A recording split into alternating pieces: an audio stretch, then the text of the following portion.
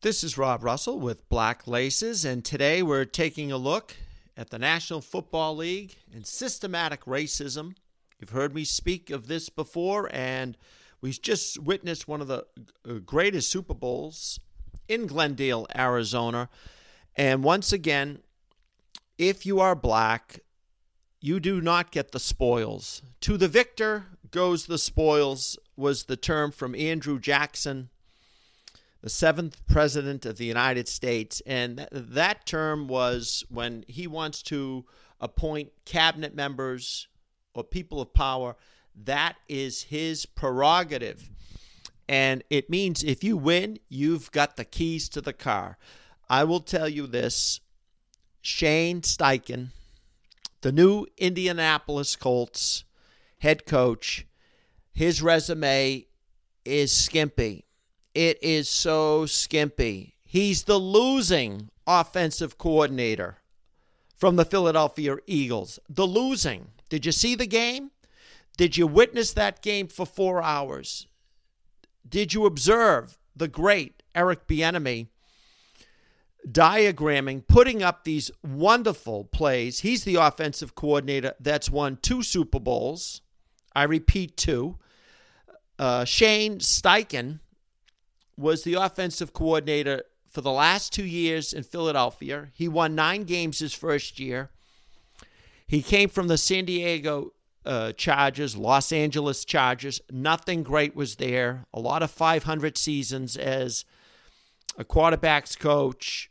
So does he move the needle? Didn't play in the National Football League. 1 year, he goes to the Super Bowl. I guess when you have Jalen Hurts, you get all the credit because he's a black man. But Byron Leftwich with the Tampa Bay Buccaneers doesn't get that credit with Tom Brady. So I guess the rules are if you're a black quarterback and you're a superstar and you have a white offensive coordinator, you get the credit if you're the white offensive coordinator. I guess that's the National Football League. That's it. I mean, Jalen Hurts, did he really need a great offensive coordinator? Didn't he do well in Oklahoma? Didn't he do well in Alabama? He certainly did. You could have had Matt Patricia, the immortal Matt Patricia of the New England Patriots as offensive coordinator, and Jalen Hurts would have put up these numbers. He was incredible. And again, Steichen, Joe Judge, no resumes, Matt Patricia, skimpy resumes all over, Eric Bieniemy, Brian Flores. This has got to stop because you're watching a game in the National Football League. You expect the best. That's why it is one of the greatest games to watch. The running backs, the wide receivers, the offensive linemen. You don't sit there and say there's somebody better than Antoine Bolden. You don't say there's someone better than Tom Brady or Rob Gronkowski or Kelsey. You're watching the very best, but you're not watching the very best coaches. You are not watching the best coaches. Whether it's Rex Ryan, Nathaniel Hackett, Steve Belichick, they're all connected. It's all a family business.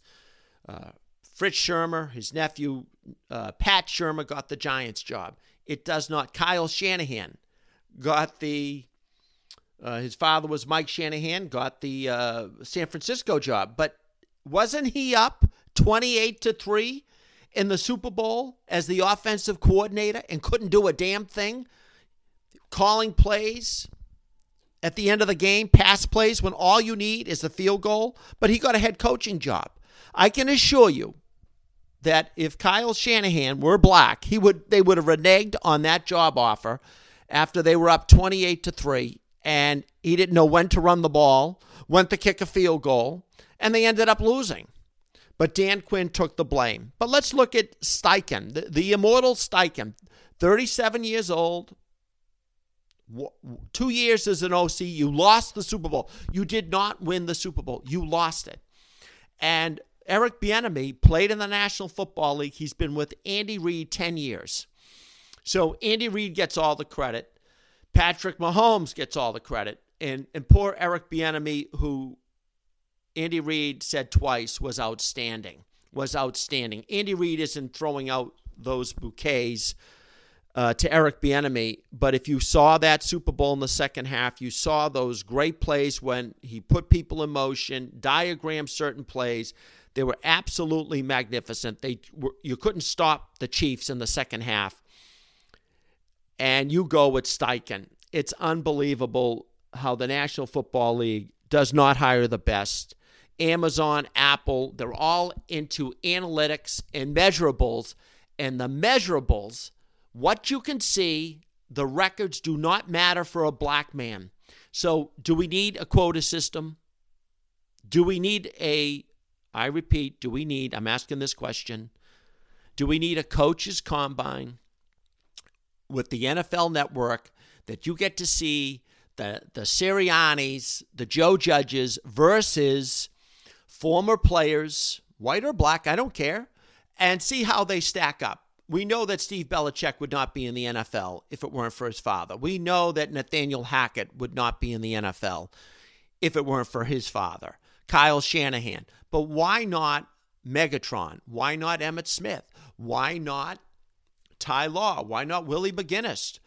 And some nitwit sports writer from Sports Illustrated, Monday morning quarterback, whatever he is, Albert Breer, went on a Boston radio show 6 weeks ago and had the audacity to suggest that economics prevent the former black player from getting into coaching, in the sense that they would rather have an insurance job. They're never asked. And that Albert Breer is too funny because everything he says, he backs it up with statistics and analytics, but yet he throws out that comment. Where's the proof? Where's the 100 black former players, 20 former players that have come to you and said, I was offered a job with the Los Angeles Raiders, the Vegas Raiders. I was offered a job with the Kansas City Chiefs. I turned it down. I didn't want it.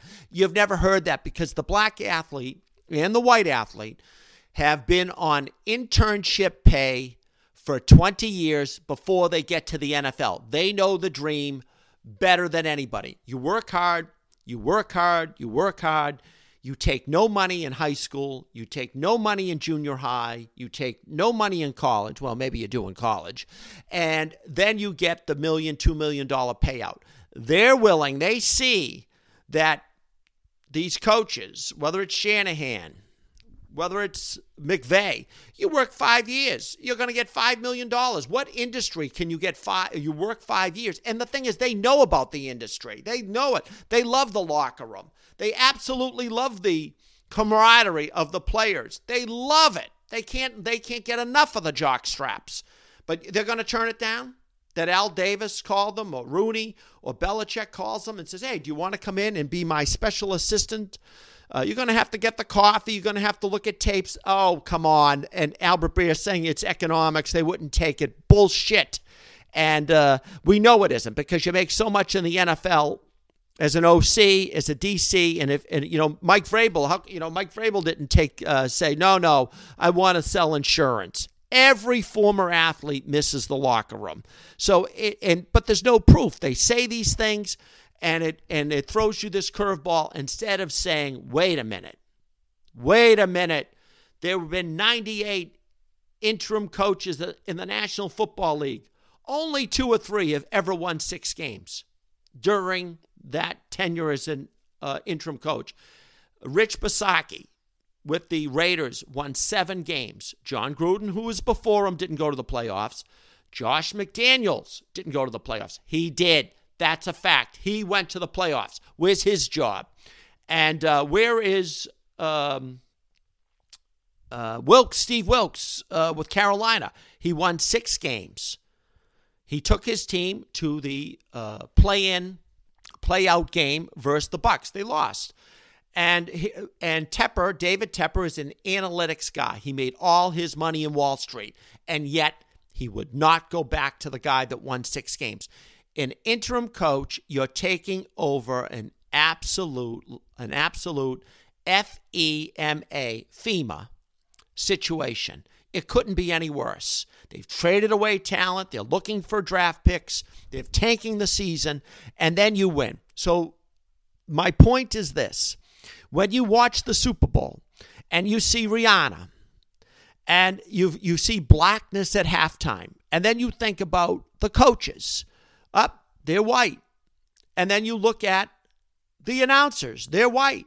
And then you look at that wonderful, cushy job that I guarantee you there's 500 black people, former players, former referees, Mike Pereira sitting in the booth.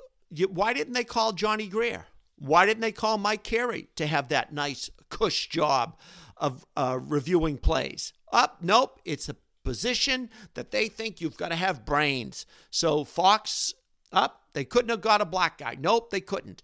When it's on merit, you get Jalen and Pat Mahomes when it's on merit. And those two guys, one was taken in the second round, a proven winner, and the other guy, when he came out of the Texas Tech Red Raiders, he threw 93, Patrick Mahomes, 93 touchdowns, 27 interceptions. And how the heck could scouts say we question, I repeat, question his decision-making? There's nothing to question when you're 93 touchdowns in 27. That ratio is unbelievable. It stands the test of time. And it's the same thing with Rick Bisaccia winning 7 games with the Las Vegas Raiders and going to the playoffs. There's been 16 full-time black coaches. 4 have gone to the Super Bowl. So why aren't they copycatting that? No, what the copycat is, the white guy who's 38, 40 years old, they're trying to find the next Sean McVay, and these guys have not worked out. Nathaniel Hackett, Joe Judge, Shermer, Ben McAdoo, Steve Spagnuolo. They didn't work out. They're hiring people with these skimpy resumes, and it's a white man that says, they do a good job. But no records. When there's no records, hire the white guy. When there's no records, nothing to see, you're going to hire. But even if there's a winning record, they're still not going to hire the black guy. So we need a coaches combine in the National Football League. End the systematic racism that exists in the National Football League. And it goes to the announcers of Fox. It goes right to the person they choose, the executives at Fox. The replay analyst has got to be white. It has to be a Mike Pereira. It can't be Mike Carey. It couldn't be Jerry Rice. You think Jerry Rice could do it? I bet you he could. He knew the rules pretty well. So that's the way, when you watch the Super Bowl, they flood you. Fox will flood you with the halftime show, but the referee in the game is white. The coaches are white. Again, it's being anointed. It's not being proven. Anything that's proven with measurables, you get a Jalen Hurts and you get a Patrick Mahomes because they proved it. But if it's coaching, it's subjective, they're going to go with the white guy. And you can watch these games and think you're watching the very, very best. You're not.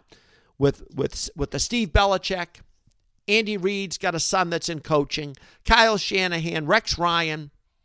The list is endless. Gruden his grandfather was in the game, and it's not based on merit. Michael Jordan's son is not in the National Basketball Association.